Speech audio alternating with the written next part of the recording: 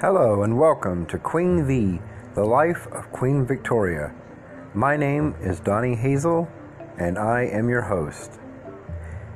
If you wish to support this podcast, there will be a link provided for you in the show details, and it will be very much appreciated as it goes to help support the cost of maintaining the podcast and our website. With that said, sit back, relax, and enjoy this episode of Queen V, the life of Queen Victoria. And first this hour, Prince Albert's about to stage a grand exhibition, complete with a gigantic new building. But at what cost to his health? Imogen Stubbs stars in Juliet Hayes' serial based on the diaries and the letters of the young Victoria.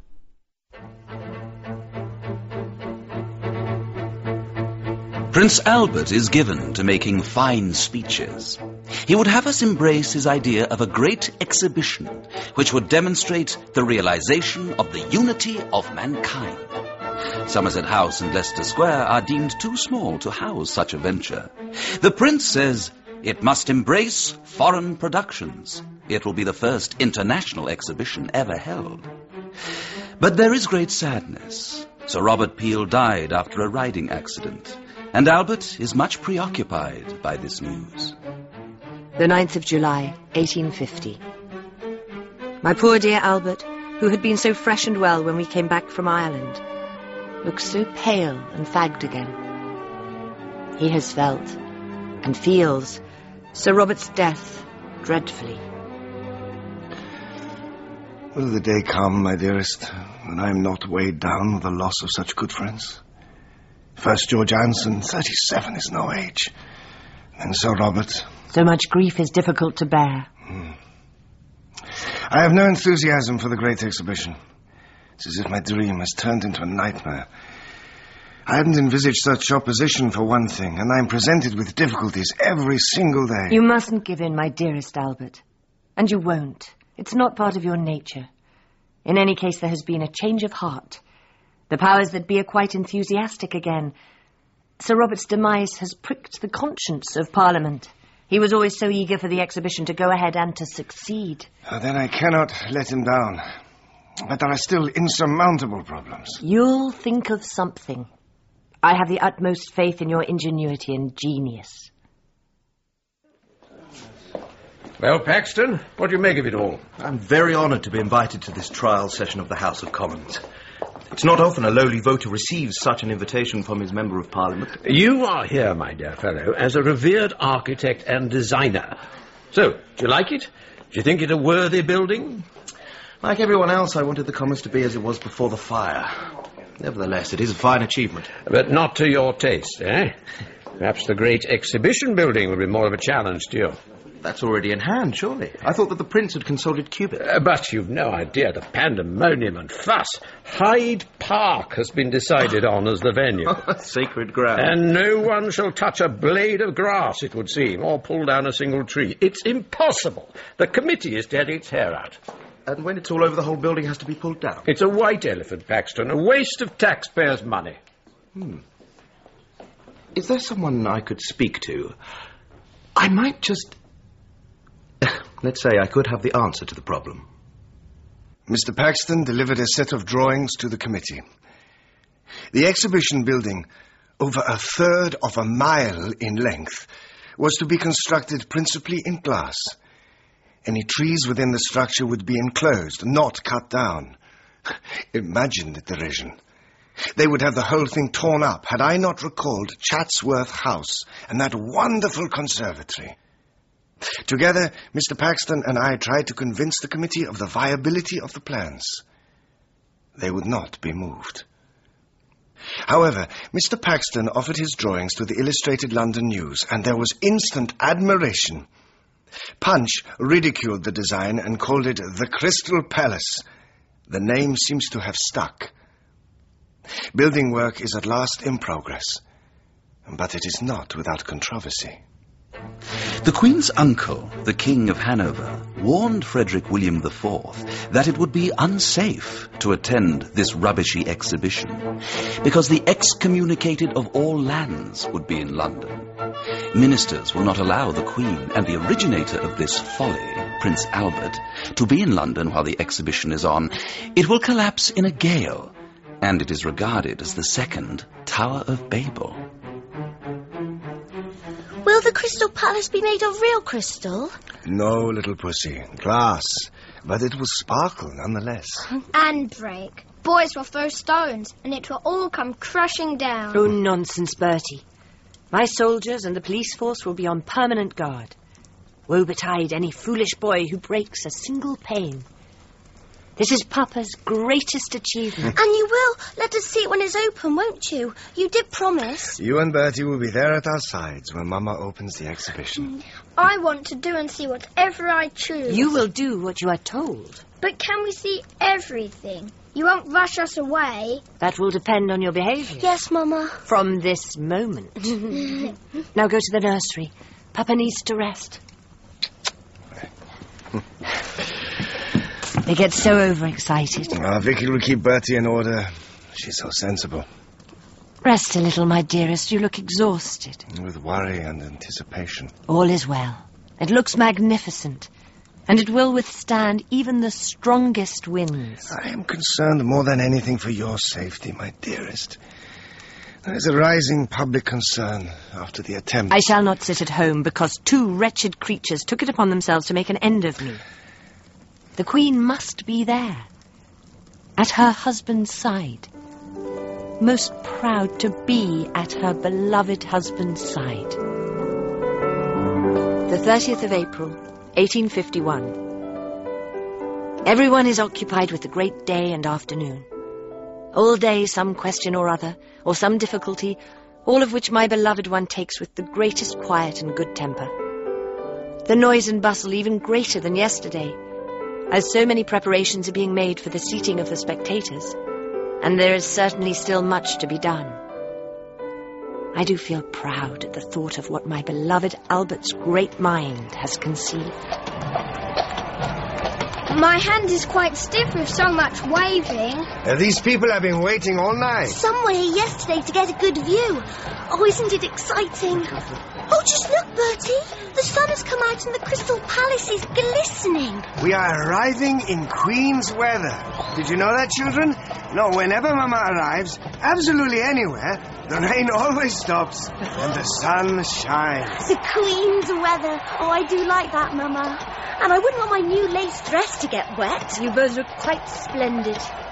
Full Highland dress suits you very well, Bertie. In fact, you are both entirely grown up. And I know that you will behave impeccably, Bertie. Yes, Mama. Make sure you each have a catalogue. You will need to refer to it.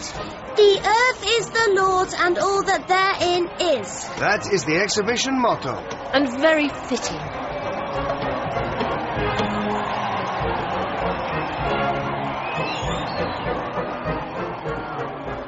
The 1st of May, 1851. This day is one of the greatest and most glorious days of our lives, with which, to my pride and joy, the name of my dearly beloved Albert is forever associated. I never saw Hyde Park look as it did, being filled with crowds as far as the eye could reach. Outside, all the princes were standing. In a few seconds we proceeded, Albert leading me, having Vicky at his hand, and Bertie holding mine. The sight as we came to the centre, where the steps and chair on which I did not sit was placed, facing the beautiful crystal fountain, was magic and impressive. The tremendous cheering, the joy expressed in every face, the vastness of the building, with all its decorations and exhibits, the sound of the organ, with 200 instruments and 600 voices, which seemed nothing, and my beloved husband, the creator of this great peace festival, uniting the industry and art of all nations of the earth. All this was indeed moving, and a day to live forever. God bless my dearest Albert, and my dear country, which has shown itself great today. What a magical day! Aren't you both proud of your dearest Papa? So proud. 293,655 panes of glass. Heavens, Bertie, if only you would remember your lessons half as well. Oh, it all went so smoothly. No disorder, no fuss of any sort. It's such a relief. Yes, I think I might sleep well tonight. I shan't sleep. It's all been so exciting. And the crowds will keep us awake, won't they? Well, you show no signs of going home. It reminds me so much of the coronation. Oh, except for the little Chinaman. He was very colourful. He'd put on his best ceremonial robes, and it was thought he must be an emissary from the Celestial Kingdom. Which was why he was placed between the Archbishop of Canterbury and the Duke of Wellington, I suppose. It transpired that he is actually the proprietor of a junk moored on the Thames. We were all in fancy dress. I'm not really a Highlander, am I, Papa? You are entitled to wear whatever I wish. Now, Bertie, it is long past your bedtime. Papa and I have to dress for the grand ball. Oh, how I wish I could see your gown, Mama. No. You may kiss us good night. Today has been altogether too much for you both. Good night, my little pussy. Your Papa is very proud of his son and daughter. Good night, dearest Mama. Dearest Papa. I am so glad that you are pleased, my beloved wife. Pleased? I am so delighted and curious that I intend to visit the Crystal Palace several times a week until it closes.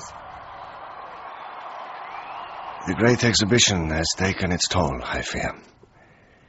I have suffered many bouts of stomach pains and cramps, which must in part be due to the unrelenting strain placed upon me. As I look in the mirror, I see a balding, rather paunchy, old man. And I am not yet 33 years old. So be it. There is much to do. The Crystal Palace has been sold for £70,000 and moved to a place called Sydenham in Kent. Together with the £200,000 surplus from the exhibition, there is a substantial amount for the creation of a collection of museums of science and nature and art galleries on a site in South Kensington. That would be my greatest dream, to provide an environment that would enlighten and entertain the people of this great nation. But I am unwell. Thank heavens for Balmoral, which we have acquired as our Highland retreat. I have redesigned the castle and building starts quite soon. The clear air and perfect peace will help restore my wretched bad health. It is tradition that we have to set claim to the site of our new home. Each of us must choose a stone and build a cairn. I want to reach the top of Cray Cairn before anyone else. The stags must wonder at such a colourful party invading their peace. Oh, Albert, I am so happy to be here. The purchase of Balmoral has lifted my spirits to such heights.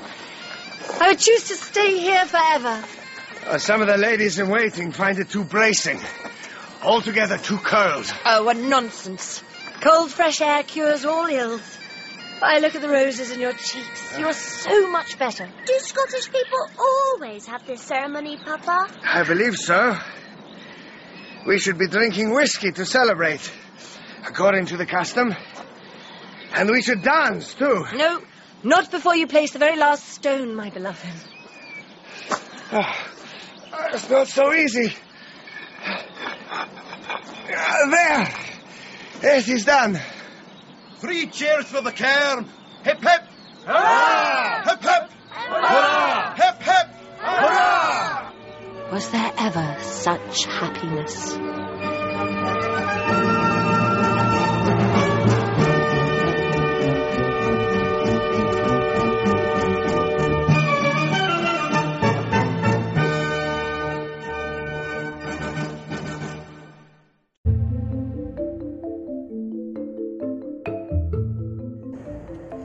Thank you for listening to this episode of Queen Bee, The Life of Queen Victoria. Remember, if you would like to support this podcast, you can look in the show description notes to find a link. Thank you, and have a great day.